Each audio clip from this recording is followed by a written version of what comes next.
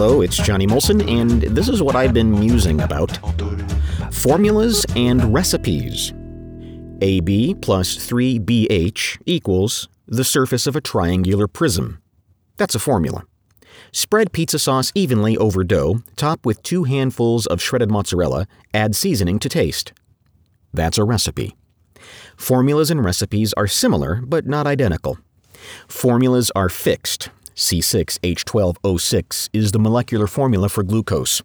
Swap out oxygen and replace it with helium, and you don't get glucose.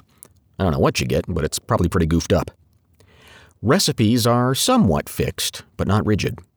Chili in Cincinnati versus chili in San Antonio are noticeably different, but still chili. Question: is marketing a formula or a recipe?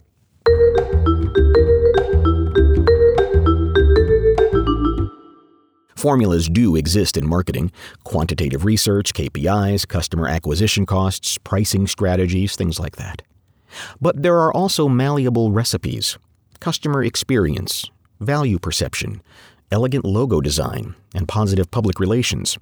You can pull levers and flip switches, but ultimately your brand only exists in the mind of the customer. So which is it? A formula or a recipe? Yes.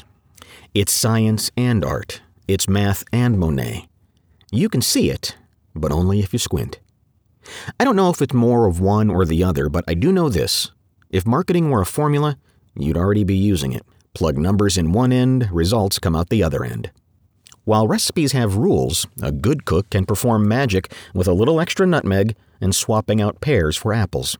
You just have to ask yourself, do I need a chef or a scientist? P.S.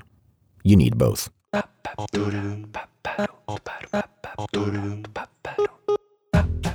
What can I help you with? Send me a note, johnny@molsonpartners.com, MOLSON partners.com. Be more than happy to chat with you about anything that's going on in your business. In the meantime, keep musing about marketing because that's what I'm doing.